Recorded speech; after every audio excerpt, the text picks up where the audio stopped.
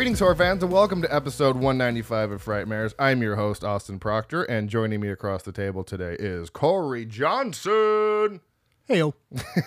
Quick and short, we are continuing Diversity Month, and today we are doing a Guatemalan film called La Llorona, not to be confused with The Curse of La Llorona from America. Or any of the 9 different versions of La Llorona that exist. Yeah, it is really weird, though, because I feel like this one definitely gets overshadowed because of the American one, because they both came out the same year in 2019, so...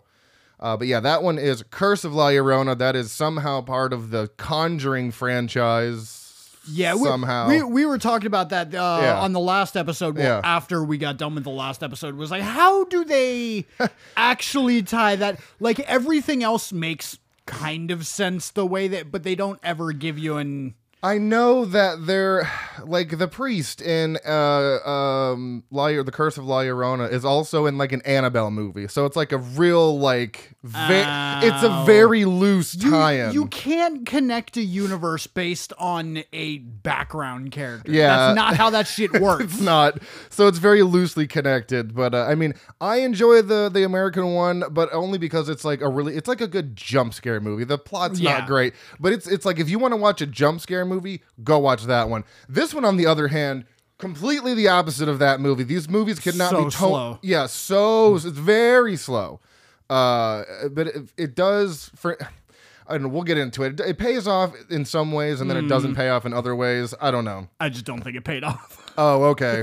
There was a moment when I was like, "Oh, that's cool," and then I had to look it up because I didn't know who the fuck was who. And there's a name thrown around in there that I thought was a name, but it's actually a language that because I'm like, who the fuck is Cockchakal? Like, who is this person? But no, I looked it up. It's a native Mayan language. So I don't know. It's a very weird movie, but that's why we're here to talk about it, because maybe we can make some sense of it and, go from there. Because like I liked it, but I don't know. I didn't really like it at the same time. Let's go to some horror news here. So if you are a fan of Terrifier, rejoice, because the first Terrifier is coming back to theaters this summer. Last year, we all know Damien Leone's Terrifier 2 hit theaters, and a most unexpected thing happened. The $250,000 film became a runaway hit, generating $10 million at the box office, almost entirely via grassroots word-of-mouth campaign. Dread and iconic events are joining forces to put the original Terrifier back into theaters, 700 of them to be exact this summer. So, if you're a Terrifier fan, be on the lookout for that. Or if you're just ready to be traumatized on a whole new level...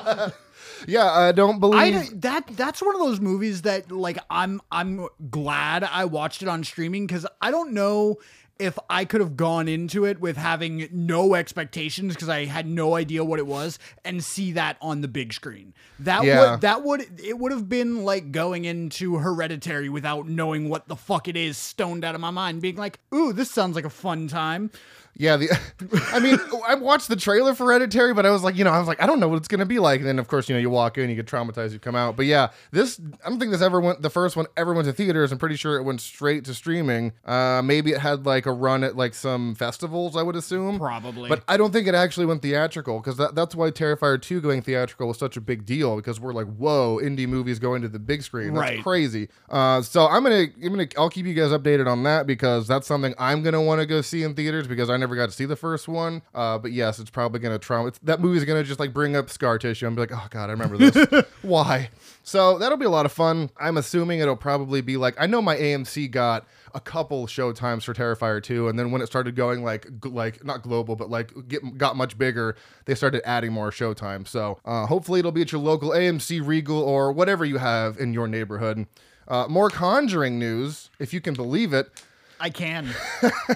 I thought they were done with the last one, but apparently the next Conjuring movie now has an official title. Written by The Conjuring 2 and The Conjuring The Devil Made Me Do It, screenwriter David Leslie Johnson McGoldrick, that is a very badass name. The film will presumably revolve around another spooky misadventure with Ed and Lorraine Warren, Patrick Wilson, and Vera Farmiga, ideally. As of writing this, all this comes from Fangoria. As of writing this, details on the plot remain under wraps, but as of today, we do know what the film will be called. The next chapter will be called The Conjuring Last Rites. And if they milk it after this one, we get to punch them because they used last in the title on this one. Yeah. We know how movies do that, like Friday the 13th, the final Friday. Just kidding, we're going to make a fifth one. And then Jason Goes to Hell, like the final Friday or final chapter, you're like, Jesus Christ, guys.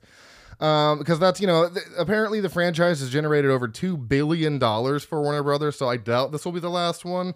Yeah. But with a movie like Last Rites, and Rights is R-I-T-E-S, not like Rights, R-I-G-H-T-S. So, I don't know. I really thought they were going to be done with the third one because we're getting that Conjuring fucking show. So it's like, how much more Conjuring do we actually need? And 0%. And it didn't just, by and large, the last Conjuring do nowhere near the numbers that all of the other Conjurings did. Yeah, I don't... you know what? That's a good question. I know a lot of people went to see it, but I don't know if it... Like, I don't think it did that well because I know most people weren't a fan of that one. Yeah. Conjuring, the Devil Made Me Do It. Let's see. So it grossed... worldwide gross of... 206 million. So never mind. Fair. Okay. Never mind. Wow. It cost $40 million.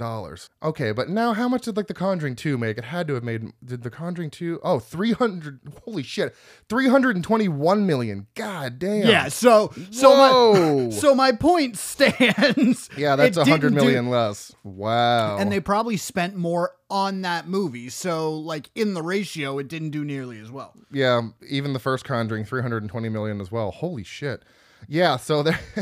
We'll see how this one does, but I mean, if you can see it like consistently sliding down, maybe we just stop making those movies. You do the fucking TV show or whatever, and then just end it. But they're also going to probably do other movies in the Conjuring universe as well. I'm sure they'll probably do another Annabelle at some point. Just pick something new, make up some new characters, and give me a new scary story. Yeah. Sure, Annabelle's fucking creepy, but you know what I want to see? Not Annabelle. That's fair. Yeah, I've seen enough for her. 3 movies, and wasn't she involved in... she's here and there in the Conjuring universe. Yeah. Like, you just kind of see her, but... Yeah, so I mean, I don't know if you're a Conjuring fan. Good for you. I mean, I like The Conjuring. I just feel like we're kind of done. We should be done with that little branch of the universe. That's just me. Unless they're trying to work Patrick Wilson and Via Farmiga so hard that they actually start to look like the Warrens. Because I mean, it won't take many more movies. Let's face it, they've already done enough. So yeah, I don't know. I'm kind of divided on it. Will I go see it? Probably. But I'm not going to be running to the theaters to see this. In super bizarro horror news, the comedian Anthony Jeselnik, yes, was able to see a pre-screening of Beau Is Not Afraid, and now wants Ari Aster to direct his next comedy special. What the fuck? Okay, that's news from our horror pundit Kyle. Oh, okay. Yeah, I'm excited to see that one. It's mixed reviews, but I mean, that same thing happened when Hereditary or Midsommar came out. Yeah, but it's also like a 3-hour movie. That's true. That is a long fucking movie. Every movie he makes just gets longer. The Hereditary was like barely 2 hours and 6 minutes. Then, well, the director's cut of Midsommar is like 250. So he just keeps making longer and longer movies. Like, cap it at 3, dude. I can't sit in the theater much longer. Unless it's a recliner, then maybe. So next up, we've got Stranger Things creators are bringing something called The Burrows to Netflix. Jeffrey Addis and Will Matthews of Dark Crystal Age of Resistance, of the Dark Crystal Age of Resistance fame, created the series with the duo set to serve as showrunners and executive producers. The 8-episode drama is set in a seemingly picturesque retirement community in the New Mexico desert, where a group of unlikely heroes must band together to stop an otherworldly threat from stealing the one thing they don't have: time. So vague. I don't know. So vague. But we're getting more Stranger Things in 4 or 5 years. When's that happening? 2026? I don't even know. Kids are going to be in fucking college at this point or in their 30s. And this reads that it is going to be, instead of The Walking Dead, this is just going to be Fear the Walking Dead. Oh, yeah, exactly. This is just Stranger Things 2.0. 2.0, yeah. So who knows? I mean, the Duffer Brothers, they created something cool with Stranger Things, I think, but I know they're done after 5, which is good because, Also, didn't the Dark Crystal Age of Resistance on Netflix get canceled? I thought it was just a mini-series. I thought it got canceled. I mean, it wouldn't surprise me. It probably cost way too much money. I mean... Yeah. Especially if they had Jim Henson's, puppet guys doing all that stuff. The Dark Crystal, Age of... I didn't even watch that, to be honest. Neither did I. I totally forgot about it. I didn't watch the original. Oh, it's fun. So I was never... Okay, I'm going to go with it did get canceled because it says TV series 2019 to 2019. Usually if if it's a mini series, it'll just say year. So it must have either not done... I mean, it's got an 8.4 out of 10. But that's what Netflix but so does fucking Firefly, and that only got 13 episodes before it got canned. Well, you know why though, right? Why? So this is exactly why it got canceled. The network, whoever they were with, aired the episodes out of order, and it made no fucking sense, and no one liked it. And they're like, that's why they got their what is it, Serenity? I think the movie, the little one-off movie. Yeah, I'm just like, that sucks. We'll never get more Firefly. But yeah, that's what Netflix is fucking famous for. Oh, we're going to do a season of this great show. Oh, just kidding, we're done. Like, why even fucking start it to begin with? Or they're going to build up a gigantic show like The Witcher and go, oh, by the way, main character Henry Cavill, he's not the main character anymore. God damn it. Yeah, I've heard a lot of people are very upset over that. I mean, I guess I would be too. Who replaced him in that show? I don't even know. Oh, just some guy? Yeah. Oh, that's fun. I care so little. Like I didn't like the second season as much anyway. Oh, okay. And then when they announced that, I was like, I don't even fucking care anymore. I don't give a shit. I'm beyond it. That's all I have for horror news. Did you have anything besides your random piece of No, not really. No. Anthony Jeselnik news?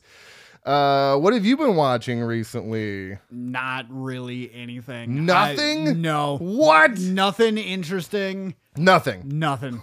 What have you been doing? I've been playing video games again. Oh, okay. What game have you gotten sucked into now? Yeah, just whatever's on my PS4 at the moment. Because I have to wait till next fucking month. Why? For goddamn Hogwarts Legacy. Still, they pushed it back another month for PS4. It's out on all the new gen systems. Oh. But PS4 and Xbox, whatever the PS4 generation is. 360? No. Xbox One? Maybe. Sure. Maybe. That one. It got really confusing with Xbox after the One, because it was the One, then the One S, then the Xbox One X, I don't know. Yeah. So many fucking versions. But yeah, it's 5.5 that it comes out on PS4, so I'm just waiting. Jeez. What is that? Okay, it's next Friday. Yeah. It's coming. Yeah, but still, the game has already been out for like 3 months. It has been. All the new hype for it on TikTok went away a few weeks ago. Yeah. I was enjoying it, and then all the content just went away. Well, let's see what I've been watching here. A bunch of random shit. Did rewatch all the Evil Deads in preparation. Oh, I gotta talk about Evil Dead. Oh my god. Watched all the Evil Deads in preparation for the new one. I did watch The Queen's Gambit, which I think I might have said already. I'm not sure. Did you see that one? Anya Taylor-Joy plays chess, Netflix original. No, had no desire to see it. It's very good. Very good. Then I watched Rec again, and then right after Rec, I had to just watch Quarantine, because it's just what you do. Just got to watch them both back to back. And then I saw Evil Dead Rise, which for me, I don't know how most people feel about this yet, because not a lot of people have seen it, but I loved it. I think it encompasses Evil Dead perfectly. They expand on the lore in the book. The score was great. The cinematography was great. The acting was great. They made those kids so goddamn lovable. It fucking annoyed the shit out of me. Because I was like, I'm not going to care about these kids. And then they're just so fucking cute for like the first 5 minutes of the movie. And you're like, you are making me attached to these kids. No one's safe in this movie. No one's safe. I loved it. Have you seen it? I have not seen it yet. Do you have any intent? I do. Okay. I do have intent, because Evil Dead is one of those like almost bittersweet series for me, because like the first one is just such gold. Yeah.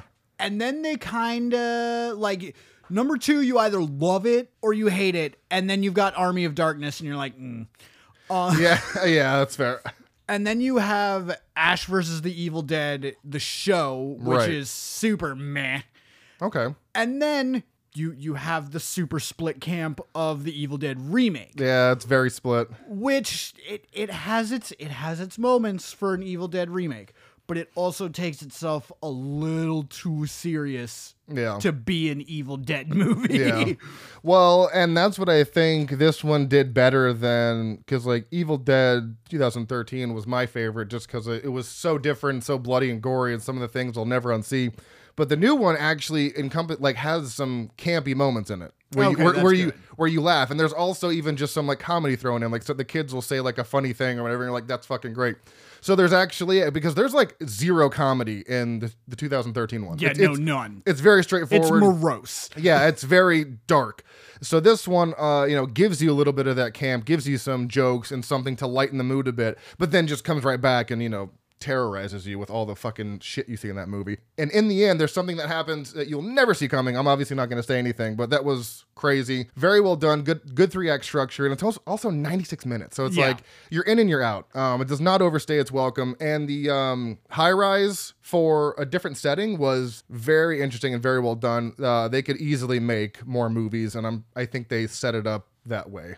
Yeah. To do more, because I know Lee Cronin wants to do more and he has all these ideas, which I was reading about the other day, and I'm like, I'm down for it, as long as we don't just like beat it to death. Yeah.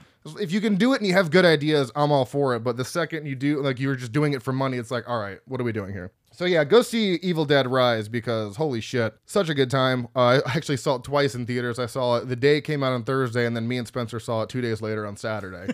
That's how much I liked it, because I liked it so much. I was like, I have to see this again in theaters to make sure I'm not just like blinded by being excited for Evil Dead. And I saw it again. I was like, nah, I feel exactly the same way. So that's dope. Yeah, it's just as good the second time. Then I rewatched Lake Placid, which we need to redo at some point, because we did that on like the first Creature Features episode way back when. I'm definitely down to do a Lake Placid. Okay, yeah, so that movie needs its own treatment. And then I watched a new one for this year called Kids vs. Aliens. It's the new one on Shudder. I thought it was going to be found footage style, but it's only partially found footage. Like the kids have a camera that they're shooting stuff with. But it's pretty good. It's a little weird. There's a lot of unlikable characters, and there's this big, giant fucking douchebag kid in this movie that's always annoying. But if you're looking for a quick movie, 75 minutes. And with credits, we're talking like an hour 10. That barely counts as a movie. That's a TV special. That's what I'm saying. So it's like, if you want to have a good time and not spend your whole night watching a movie, check it out. It's on Shudder. It's either a Shudder exclusive or a Shudder original. But that's all I've been watching. And have you heard about this TV show? Actually, I want to ask you about this. It's called From. Have you heard about this? I feel like I have, but I cannot for the life of me conjure up where I recognize it. So I don't know if this will help at all, if the title card will help, but this is the title card. Yeah, no, I've probably seen it like scrolling through IMDb or something. Yeah, one of my friends on Facebook was like, if you're a horror fan and you're not watching From, you're like, you're missing out. And I'm like, what is From? So it seems interesting. It's got 20 episodes too for the first season, which that's a lot. Let me see how long they are. Oh, they're hour-long episodes. Holy shit. Okay. So it is Unravel the Mystery of a City Unravel the Mystery of a City in Middle USA that imprisons everyone who enters. As the residents struggle to maintain a sense of normalcy and seek a way out, they must also survive the threats of the surrounding forest. Kind of sounds like a fucking Shyamalan, The Village almost. And a little bit of Biodome thrown in there. I haven't seen Biodome. Really? Is that the one with Pauly Shore? It's one of the ones with Pauly Shore, yeah. Wait, one of the ones? Is there another Biodome? No. I'm just saying Pauly Shore's been in a lot of movies. Biodome, Pauly Shore, and Stephen Baldwin. Oh, yeah. Oh, you know what? I think I might have seen this, but it's been a long time since I saw this. I know the title card. Yeah. I've seen that shit. Okay. And it's like the whole premise of the fucking Simpsons movie, too. Oh, that's right. Okay. Yes. So, yeah, that seemed interesting. I'm going to check it out probably tonight. Also, who the fuck has MGM Plus? What? That's what the show From, it said MGM Plus. Oh, what the fuck? Yeah, MGM? who the fuck has MGM Plus? It's on Prime. That doesn't make sense. Oh, okay. Yeah, it's on. Yeah, you can watch season 1 included with Prime. So okay, fine. That's weird. Yeah, Acceptable. I didn't even notice that. Oh, it looks like they're airing episodes. Oh, every Sunday. Okay, I didn't even know Prime was doing that. Okay. I am, however, going to start watching a remake reboot show because I've seen some clips of it, and I'm like, what? The new Bel Air.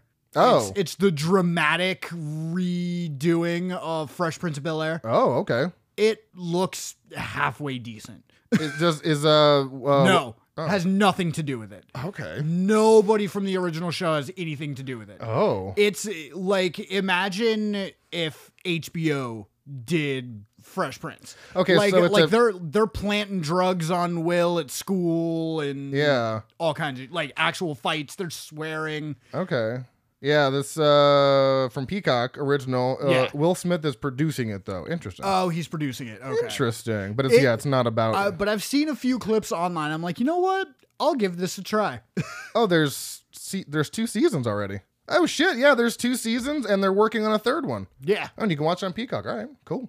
All right, well, let's move on to some diversity facts here. The millennial and Gen Z generations are the most diverse in history and often seek out more diverse and inclusive workplaces. Millennials are generally considered to be those born between 1981 and 1996, aka yours truly and you as well. Yup. While Gen Z includes those born from 1997 onward. How to observe/celebrate Diversity Month. Learn more about different cultures and lifestyles. It helps to learn about different cultures for you to understand them further. Most of the problems in the world come from a lack of understanding and empathy for different cultures. Interacting with those cultures or those living different lifestyles than yours can help eradicate those misunderstandings.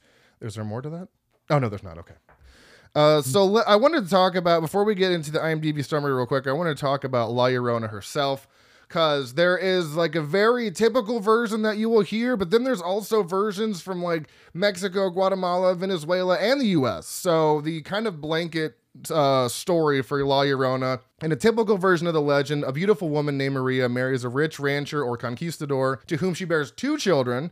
One day, Maria sees her husband with another woman, and in a fit of blind rage, she drowns their children in a river, which she immediately regrets. Unable to save them and consumed by guilt, she drowns herself as well, but is unable to enter the afterlife, forced to be in purgatory and roam this earth until she finds her children. In another version of the story, her children are illegitimate and she drowns them so that their father cannot take them away to be raised by his new wife. Reoccurring themes and variations on the La Llorona myth include a white wet dress, nocturnal wailing, and an association with water, which you see all of that in this movie. So the Guatemalan lore, from what I have found, so according to the local legend, in Guatemala City lived a woman who had an affair with a lover. She became pregnant and gave birth to a child named Juan de la Cruz, who she drowned so her husband would not know. The woman was condemned in the afterlife to search for her murdered son in every place where there's a pool of water. She does that by crying out for him, hence her moniker of the Wailing Woman, La Llorona. It is a popular, scary legend that in one iteration or another has been told to generations of children. The terrifying cry of, "Oh my children, ay mis hijos," is well known due to the story. Additionally, one peculiar detail is that when a person hears the cry from afar, that means the ghost is nearby. But if the cry is heard nearby, it means the ghost is afar. Someone unlucky enough to face the specter is won over to the afterlife, never to be seen again. Reading that after watching the movie makes it make a lot more sense now, because I read it, whenever I did this fucking sheet, completely went out of my mind. But yeah, because this one is a very, very slow burn. And it's it's borderline metaphorical. I mean, yeah. Like it tiptoes real close into being like, all right, is this just an art house movie? Because there's scenes with a certain woman who you're not sure if they're like dreams or visions or what they are, but it's revealed at the end what they actually are, and it's like, yeah, it is very metaphorical in a sense, because one person's not even experiencing or like remembering things, she's experiencing them from another viewpoint. So yeah, this one, it's definitely interesting. I'm excited to hear your take on it and see what you had to say about it, whether you liked it or not. I feel like this is definitely going to divide the entire month though, because the last 3 episodes have all been like 4.5 stars for me or higher. Yeah. And I was like, there's no way we can keep this up. And I was hoping because it had a 3-4 that it would be like another 5-star, but nay, it is not for me, at least. I don't know about you. Okay, not Definitely for you. Not. So damn it, we were in such a good streak. I was really hoping that every episode was going to be. You can't win them all. You can't. Though. You can't. Now I will say for all of my gripes with this movie, I will say that it is a very well put together movie. Yeah. Like, yeah. When there is music, the music hits. Mm-hmm. Otherwise, it's just like fucking dead. So I had to check my TV volume a few times because I was like, am I getting sound? Like, what the fuck? No, it's just silence. Yeah, it's very quiet. All of the framing and lighting is really, really nice. Yeah. Like, I could tell very much what they were trying to accomplish with the set pieces and with the lighting. So none of that was ever, like, left up to, oh, wow, that, Yeah. But when it came to literally everything else that like had to do with the actors, yeah. What do you mean, like not that you didn't like their acting? So it's very hard. We've talked about this on our foreign movies before. It's very hard to tell when somebody of a language that I do not speak is not acting well. No, you're right. I mean, you're right. I felt all of these, it may not have been the acting. Maybe this is the way it was written. I felt these characters were so one-sided and rigid that, like, even in moments of frustration, certain characters that I felt should be acting a certain way, like one character was screaming and this character is just standing in the background, just kind of like, yeah. Yeah. And I'm like, you should obviously also be partaking in at least a mild freak out. I think what's going on there is they put up such a wall because of main dude and what he's done.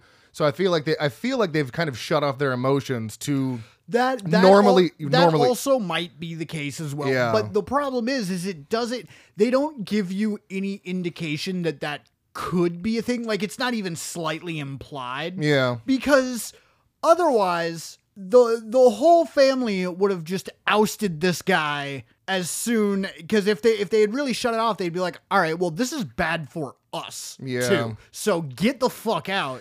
Yeah, I also think this might fall under something involving a different culture and us very much and us so. and us just not understanding the intricacies of that culture. It's very likely. I feel like it's like, because it has a good rating, so obviously it was done with the knowledge of like I said, you might just have to know more about this stuff. So it's very interesting. I've tried to figure it out the entire movie, and I still don't really know exactly everything. But now that I know because I had to look up who everyone is, because I couldn't fucking understand who was who. And once I finally got everyone sorted, I was like, okay, now I'd have to rewatch this at some point. Yeah. Because I didn't know who this person was for like 90% of the movie. So let's get into IMDb's summary here. Have we seen this? No, we have not. This was our first viewing. This is one I randomly came across, and I was confused I thought it was confusing for the American one, but no. From 2019, not released until August 6, 2020 in the US. This movie is unrated. It's got mild sex and nudity, moderate violence and gore, mild profanity, moderate alcohol, drugs, and smoking, and moderate frightening and intense scenes, coming in at a runtime of 1 hour and 37 minutes. Even though it was slow, I didn't really ever felt like it dragged. See, and I felt like it very much dragged its feet. Even in like the final sequence, so to say, even that was like a slow sequence. I was like, yeah, you're not giving me enough here. Like, especially with what the intensity of the reveal should have been, they just kind of like let what happened happen and then move the fuck on. And I was like, yeah, I felt the same way. You're gonna give us this whole reveal of who La Llorona is, and it's supposed to be this big moment, and then they just move it on. Casually move on. It's the most bizarre pacing, because it's very, like you said, it's very slow. And then maybe in like second to third act, that's probably where it dragged for me the most, but only because I was waiting. I'm like, dude, there's like 20 minutes left. Something has to happen.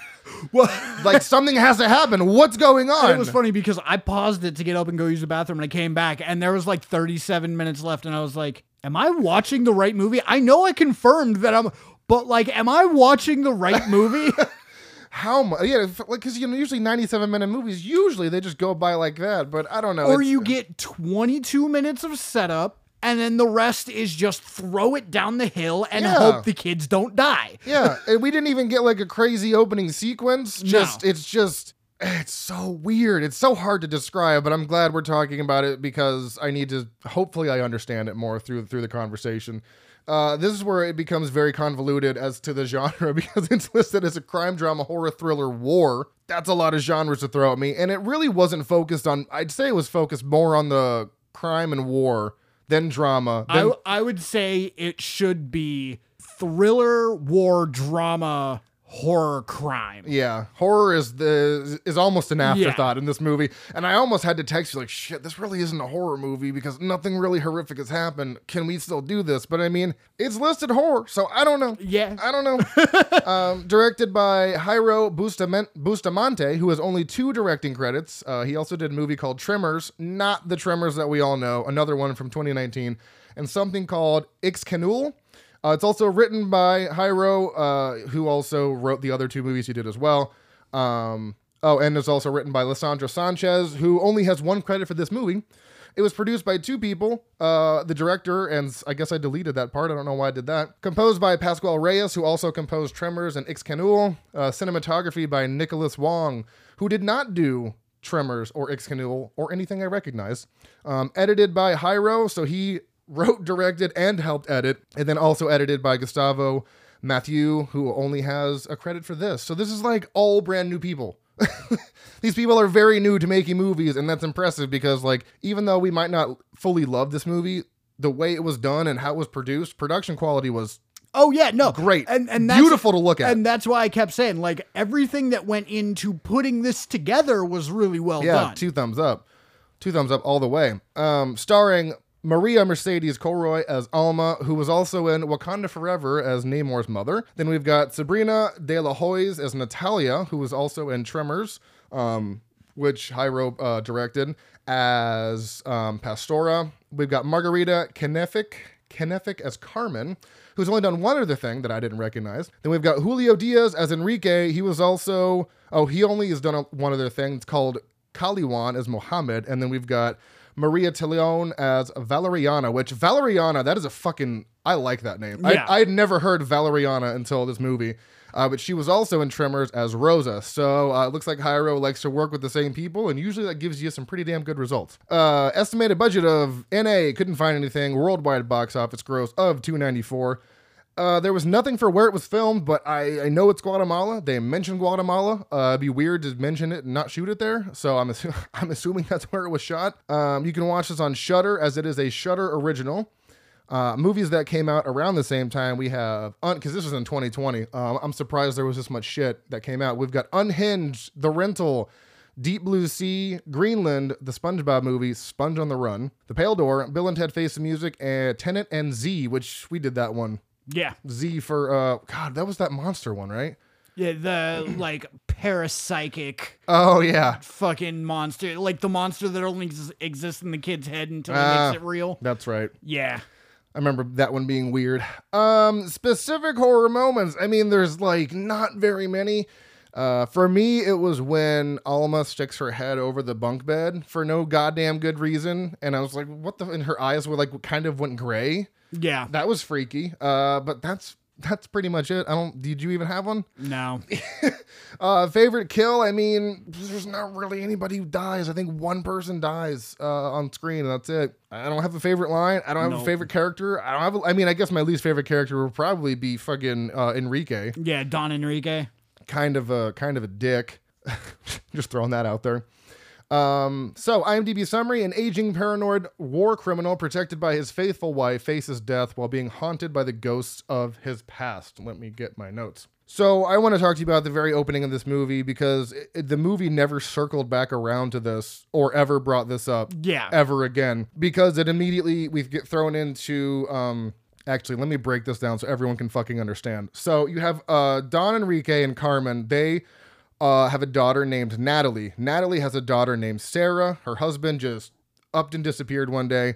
Valeriana is the main servant. Alma comes in later. Kachchikel is an indigenous Mesoamerican language and a member of the Quichean Mamian branch of the Mayan languages family. It is spoken by the indigenous Kachchikel people in central Guatemala. So that's what that is. Yes. Because I kept seeing that on the screen. I'm like, this is the same thing for 4 different characters. What the fuck? So it is the language. They're speaking this language, which is, again, only by the indigenous people there. So I'm assuming that, Enrique and his wife, they probably don't speak that language. No, I would assume. No, they don't. It's they speak modern Spanish. Yeah, and because all the servants in their house, they are the ones that are speaking in this language. So now that I know that too, it's like, oh my God, I just have to rewatch this knowing all this stuff. So those are all the people in the movie. I didn't know. I thought Carmen was Natalia. the whole time until I read up something that was like Enrique's wife Carmen. I'm like, she's Carmen? Because they don't even fucking say Natalia's name one time, I don't think. No, not once. I didn't know who the fuck that was. Very confused. Very confused. But yes, we start out with these with I think it's isn't it Natalia that the camera starts out on? It's Carmen. Oh, it's Carmen, sorry. So, and they're just chanting this thing. It's like, take us, protect us, guide us, use us, blah, blah, blah. We never see that again. Nope. What was that? Yeah. You don't have any idea. No clue. So it's like, I'm assuming it's a seance because you've got like a circle of women. They've got like their hands up towards each other and there's like candles and shit. So my only guess is that it was some sort of reference to her life before the reveal at the end. Okay. I guess. I'm just trying to figure out. I have no clue. I figured they would have circled back around or at least mentioned what it was. But again, maybe it's a cultural thing that I don't know because I don't know. It could have also very well just been an opening prayer before they go to court. Oh, yeah. Like that's my only other idea because all of those women were all of the servants. Yeah. Okay. So maybe that's what it was. That's my only thought of what it could be. Okay. Yeah. So like I said, and then we get the title card. So it's very quick. It's a very quick opening. But then I remember you were like, I'm 7 minutes in and confused. And so was I. I remember pausing it at 7 minutes. I'm like, what's happening here? Yeah. Because you have like, you have a group of guys talking about if the general goes down, we're next in line. And then you cut to a mother and daughter and the mother's asking the daughter's asking her mother, like, are they saying bad things about grandpa or grandma? And then you cut to two different girls who are praying. I'm like, what the fuck? It's showing you all these people, but not giving you who the fuck they are. And I'm like, I don't know what's happening. Yep.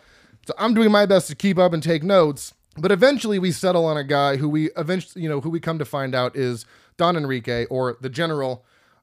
He hears a noise in bed, gets out to investigate, grabs his gun. As he draws nearer to this noise, we can hear it's a crying woman. And I'm like, oh shit, like we're popping off already. Like La Llorona's in the house. Shit's going down. He grabs his gun and he's like going closer and closer. And then it was a really cool moment where he was facing the camera and the person in like that white sheet just walks out into the middle of the kitchen. And I was like, bro, this shit's popping off. And then he just immediately turns around and shoots. And then you come to find out that it was his wife that he shot at. And you've got Valeriana trying to get Latoni, who's their guard, to come over and take the gun away. Valeriana's like, what the fuck are you doing? And he's like, you heard that crying woman, right? And no one heard it. And they even gather up all the people, all the servants, asking like, did you hear a lady? And they're like, no. But then one lady's like, yeah, it was probably just a nightmare. And then one of the servants is like, nah, it's not a nightmare. It's her. It's, they don't say her. Do they actually ever say her name in this movie? They do not. But I also think that she is in the group of servants when that's happening. La Llorona? Yeah. Okay. I think she's the one girl at the very front that has her head down and the girl behind her says it's her. She's coming. Oh, okay. I think they just leave her out like of the actual conversation. Interesting. I would have to go back and rewatch though, but I think that's correct. Okay. Because that's why they end up seeing the one dude from the poster in the crowd. Yeah, that was a weird moment too. Well, that's her son. Whose son? La Llorona's as a grown-up spirit. That's why that's why they see her, because she's using her magic to fucking. It's all so subtle in this movie. Yeah. God damn it. Yeah, there's a lot of, and I'm still not 100% sold on if I think the ending is actually the ending or if it's supposed to be viewed from an alternate perspective. Okay. I think I have the answer to that, I'll tell you. So, yes. So he thinks he heard, what we know is, or at least we assume, because I know the lore is the weeping woman, La Llorona. And then they ask, like, did you hear it near or far? And they're like, I heard it close to my ear. It's like, okay, well, she's far away. Like, okay, great.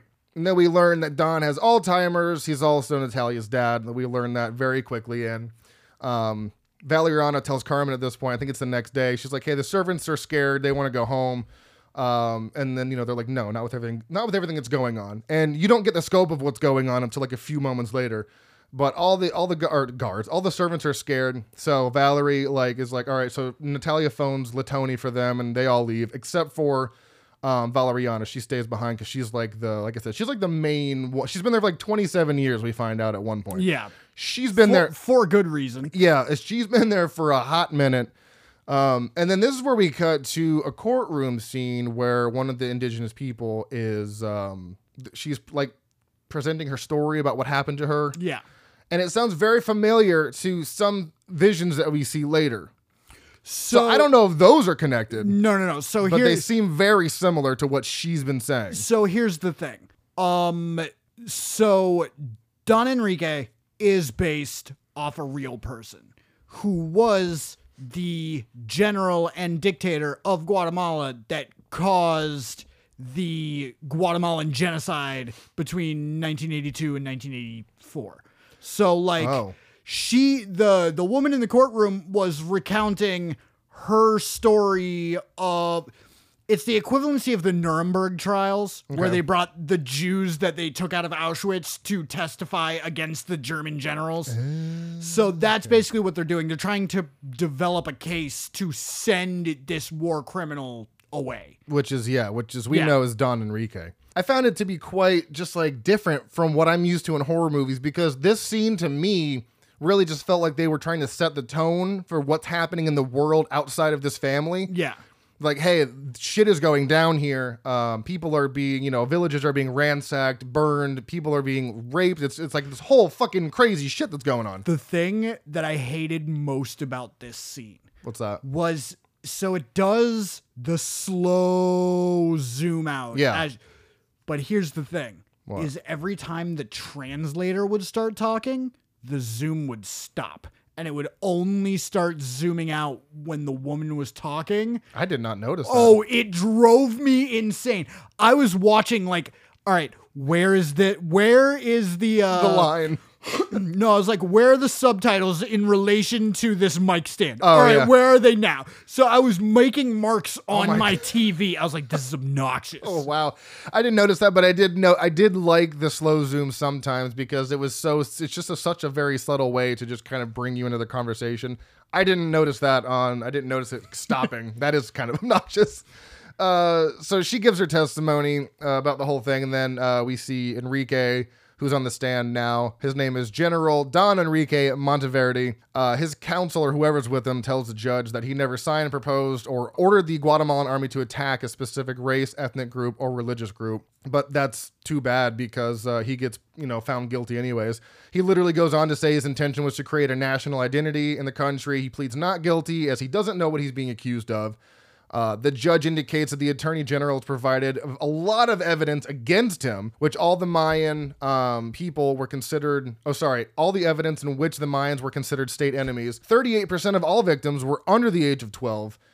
This has deeply damaged not only the direct victims of the massacres, but also the whole social fabric of Guatemala. So it's a very, very heavy plot point in this movie. It's like, damn, this is some crazy shit going on. And he's ultimately found guilty of genocide, and the fucking crowd goes absolutely wild. And I had a comment to myself. I'm like, how do you come back from that? You don't. There's no coming back from that. Sorry, you're committed, or you are convicted of genocide, brother. And I honestly feel like that entire scene should have been the final sequence. Like they should have tortured this family in this house and then drop, you are convicted of genocide, and then fucking kill him. That might have been it would have jumped the movie 2 points for me. 2 points? Yeah. Oh, wow. Okay. So it's obviously low as fuck. If you could go up 2, that's a minimum of 3 stars that you gave it. Okay. So he's escorted out. And then I love how we cut directly after him being let out in a wheelchair, cut to him drinking and smoking in the hotel room. The nurse brings him over like a little fucking... I thought he faked a heart attack is what he did. I thought that's what he did too. Okay. Because he was just he's acting like he's coughing and choking. And I'm like, he's either faking it or he's going to die. Spoiler alert, he doesn't die, so I assumed he was faking it, but he's drinking and smoking in the hospital. Fucking hilarious. Then the next day, Natalia and Carmen discuss whether they believe he did this. One's like, these people are lying, this is all false, and the other one's like, I don't think people would just make shit up like that. That's a pretty heavy thing to make up. Which, yeah, I was like, I'm pretty sure he probably did this. I was like, if you're gonna have that many people come at you with all that information, I don't think everyone's going to be making, and especially the Attorney General. It's like, that would have to be some very high level government conspiracy. So later on, when they're transporting the general to his house, they strap a bulletproof vest on him for safety, and as they pull up, you can just hear I thought they were throwing shit at the van, but they're just smacking the ever-loving fuck out of it. And they eventually pull up to the house, and they open the door, and there's all these fucking armed guards. We're talking like riot gear, just like making a way for the general. So it's funny how he gets essentially like indicted for genocide, I guess, if that, right? Indicted by the, on genocide, but they still let him go home. It's how does that work? Shouldn't he be in jail? Like, what's going on? He is the dictator. Okay. So... he still has control of some of like the police force and whatnot. Wow. So to be actually able to like put him away, you would have to stage like a full-on governmental coup. Oh my God. Okay. Well, then that's how he doesn't have to go to jail or whatever. I wasn't sure how that worked because I'm sitting there thinking, all right, he's just, They more or less just take executive power away from him. Okay. Wow.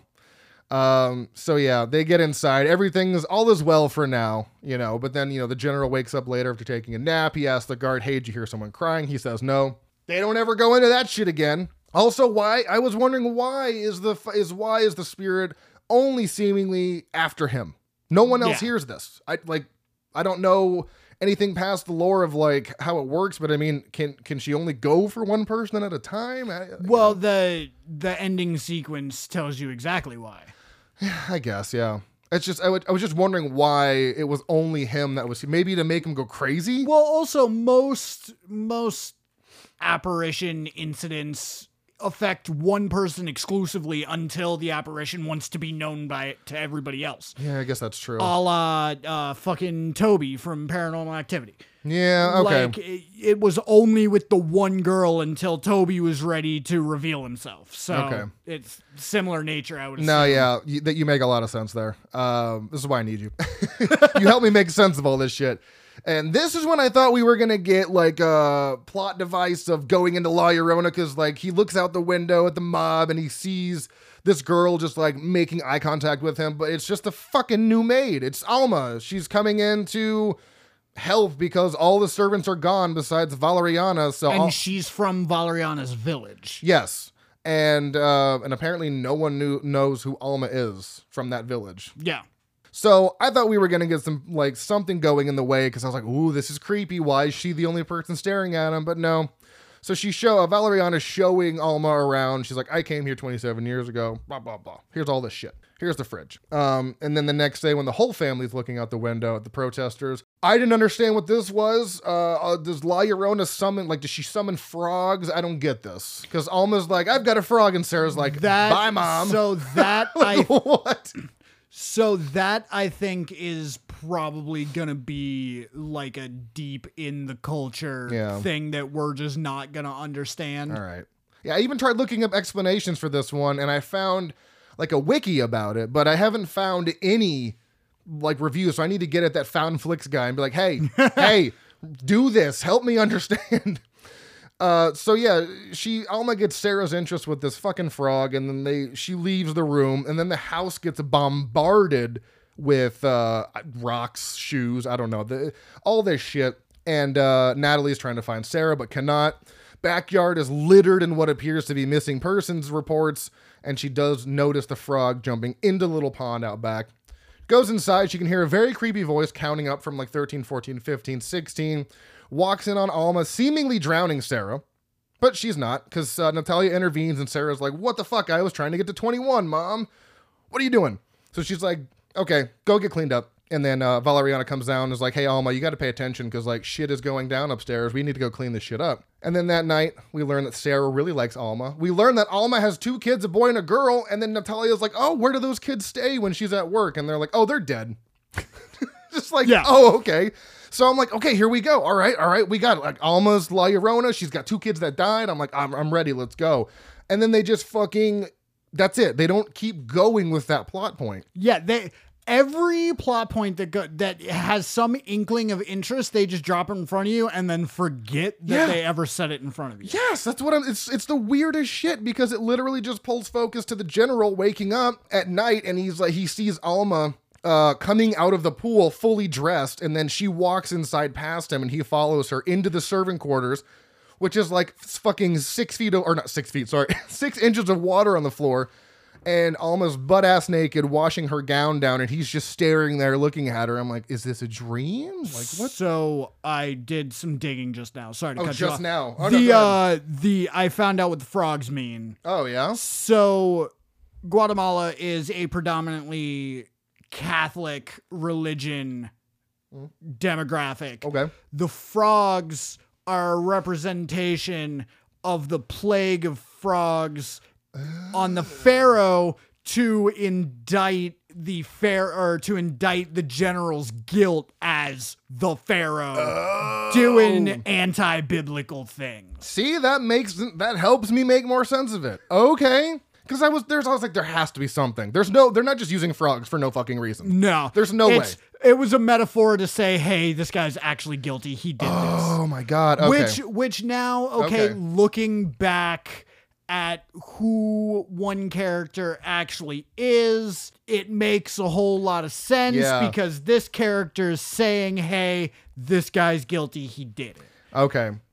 See, and this is exactly what I wanted. Okay, because I haven't rated it yet. I'm very if I have to keep digging for shit, my rating may go down. Oh no! I don't want homework. Yeah, but you have to understand if it's a different culture, it's like we can't always be expected to get everything. So it's like we might have to because we're just not aware of what's going on. You know? Yeah, but like, all right, I think that we'll use Satan's slaves as an example. That is a much different culture than, say, people in Guatemala to me. Yeah. And everything in Satan's slaves made pretty damn fucking good sense. Yeah. They laid it out in front of you and said, hey, here's what this means. There you go. That's over there now. Hey, here's this thing. All right, that's what that means. Didn't we have this similar problem with Tigers Are Not Afraid? Remember? It's very possible. That's what I think. We had a very similar situation with that movie because it has great ratings. It has like a 3.5, and I was like, it was okay. Maybe there's just, I don't know. There's something different about just like Hispanic horror in general. Yeah. It is just, it's like so metaphorical. It's like I'm looking for like a quick answer, and they're like, nah, we're gonna vaguely give you an answer. You gotta walk around the house to see this one. But like, it makes me want to like search out more of this. I don't know. It's fucking weird. So that did help me at least understand the frogs, which is good. So going back to Weirdo looking at Alma, reality kicks in when Carmen comes in and to the servant quarters, and Alma is asking, she's Valeriana for help. It's like Enrique is harassing her, and then Latonia eventually comes in and gets Enrique. And this is where we're going to get to a moment where we're going to stop it here in just a second, because this is kind of a weird point, and I really didn't know where to stop it, so I'm just going to stop it after this. Because I was and basically, almost every speaking line delivered after this is in some way, shape, or form related to the end of the movie. Correct, yeah. So Natalia and Carmen are sitting outside. Her mom's like, don't you find it odd that your dad just showed up with Valeriana one day? Like, just like that. She goes on to say that Natalia was little, but Valeriana was also a child, barely older than Sarah is now, which was probably about like 8 or 9, I'd say Sarah is. Natalia's like, what are you trying to tell me? And Carmen's like, I'm pretty sure Valeriana is your half-sister. Boom. I'm going to end it there because that's the most exciting moment in the movie that I could end it at. So that's the information you have there. I don't want to go into the ending because honestly, well, it's not over 10 years old, and I don't even fully understand the ending, and I can't even comment on exactly what went down because I need to do more research. But that is La Llorona from 2019, not to be confused with The Curse of La Llorona from the same year. So make sure you know which one you're looking at. Trivia. Oh, sorry. Taglines. The past will haunt you. That was it. I was like, good. I don't need any more. Trivia. Official submission of Guatemala for the Best International Feature Film category of the 93rd Academy Awards in 2021. This is the first Guatemalan film to ever be nominated for a Golden Globe for Best Foreign Language Film, which is pretty interesting. For people unfamiliar with the myth of La Llorona, it is a common, Amerindian? Amerindian myth in Latin America that the weeping woman or the wailer cries for her dead children near water. Typically, it's associated with colonialism, that La Llorona was a native woman who bore a Spanish conquistador's children and drowned them when he abandoned them. Goofs couldn't find anything that was worthwhile. Rated 6.6 out of 10 on IMDb, 3.4 out of 5 on Letterboxd, has a 96% on the tomato meter, and a 61 audience score. Similar movies according to Letterboxd: Under the Shadow, The Haunting of Hill House, Hereditary, which just seems to always be a recommendation for every movie that we do, An American Haunting in His House. Similar movies according to IMDb: Everything Else, A Second Chance, Sanctorum, Mujeres Asesinas, and The Precocious and Brief Life of Sabina Rivas. It's a very long name. Yeah, that sounds like a fucking Fall Out Boy song. Very long name. What did you give this movie? I gave it a 2.5. Ooh, rough. I didn't even look up reviews on it because I was like, No, I didn't either. I'm still kind of unsure on how I want to rate this because it's fucking hard when I'm not really into the story, but I am at the same time because I was very into the whole war thing and him getting accused. I'm like, this is crazy shit. I've never seen something like this. But then on the other hand, I was kind of expecting hooky spookiness to happen. Some sort of, I don't know. I guess I was just so not blown away, but I guess I was the other one, The Curse of La Llorona, is so in your face, so loud, so jump scary, and I wasn't expecting that, but I figured. There was one jump scare, and it was when the first thing came through the window, and it was a loud glass, shattering. That, and then when she ducks her head over the fucking bunk bed, those were really the only two moments I was like, ooh, that was pretty fucking, horror moments. So, I don't know what to do with this movie. I enjoyed it. When I watch it again, I almost want to, just to see if I understand it more, but I'm at a 3.5 right now, just because of the respect I have for the lore that was put into it and how it was done, because it looks fantastic. Yeah, it really did. And, like I said, everything about it coming together was great. It's just once it got together, nobody knew where the fucking pieces fit. Okay. Do you have anything that you would like them to do better? I know that's kind of a broad question, but So I feel if I answer this, it will give some spoilers. So I will answer that for you off the mic. Yeah, I'm just trying to think of what could have made this better. I just feel like I really wish they would have chased more of the little... Because I kept getting excited and then let down. And then excited. I was like, why can't we just chase that little, that thrill up the hill or whatever? But, they never did. And then they kind of just, the ending, I was like, oh, shit, that's crazy. But then it just kind of went right back down. Yeah. And then it ended. And I guess, what the fuck? I guess I could say that, they gave way too much time and attention to the wrong storyline. What do you mean? You're talking about because it didn't really even seem like it was that much about La Llorona. No, as it was Enrique. Yeah, about his war crimes. Yeah, and that's what I'm saying. Front load us with 15 minutes of horrible fucking war crimes, and then get to the fucking movie.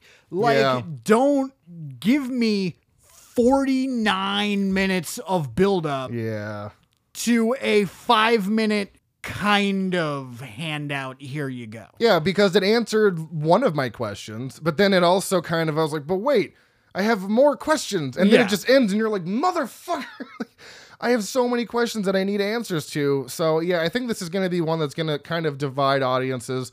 I was just attracted to that 3.4. I was like, ooh, 3.4. Yeah, no, but this is the time where that my Letterboxd thing has failed me. Yeah, it happens. But like you said, you can't always have winners. I mean, we started off strong. We've done 3 this month, like I said, and one was 4.5, the other was 4.5, and then Satan Slaves was 5. So I was like, we're doing good. It all had to come to a fucking screeching halt. Damn it. I really wanted to like this one. I found myself trying to get into it, but then it just kept getting... I even watched it and then took a nap. And then woke up to think about it, and I was like, yeah, no. I slept on it, and I was like, nah. You slept on it? You're like, no, not for me. Oh, goodness. All right. Well, you can check this out on Shudder if you have that, or if you have Prime with Shudder, whatever you feel like doing. Catch us on Facebook at Frightmares and Instagram and Slasher app at Frightmares Podcast. No more Twitter from me. I'm done. I'm also, stayspooky@outlook.com is our email. I'm also on TikTok at silver.shamrock. If you want to check us out on Letterboxd, I'm Dr. Proctor. You are Frightmares, Corey. Boom. We're going to be doing a bonus episode. Me and Mikey, we're going to be doing a horror movie from the Netherlands. It's my home country by association. My mom was born in Holland. So I'm excited about that because I don't think I've actually ever seen a horror movie that was from the Netherlands. So that'll be a lot of fun. Yeah, Troll Hunter. Wasn't that Swedish? That was Norway. Might be Norway. Swedish. Okay, yeah. So that's probably the closest I've got to the Netherlands. But that'll be your bonus episode for this month. So until next episode, which will be in like 4 days, stay tuned and stay spooky, motherfucker.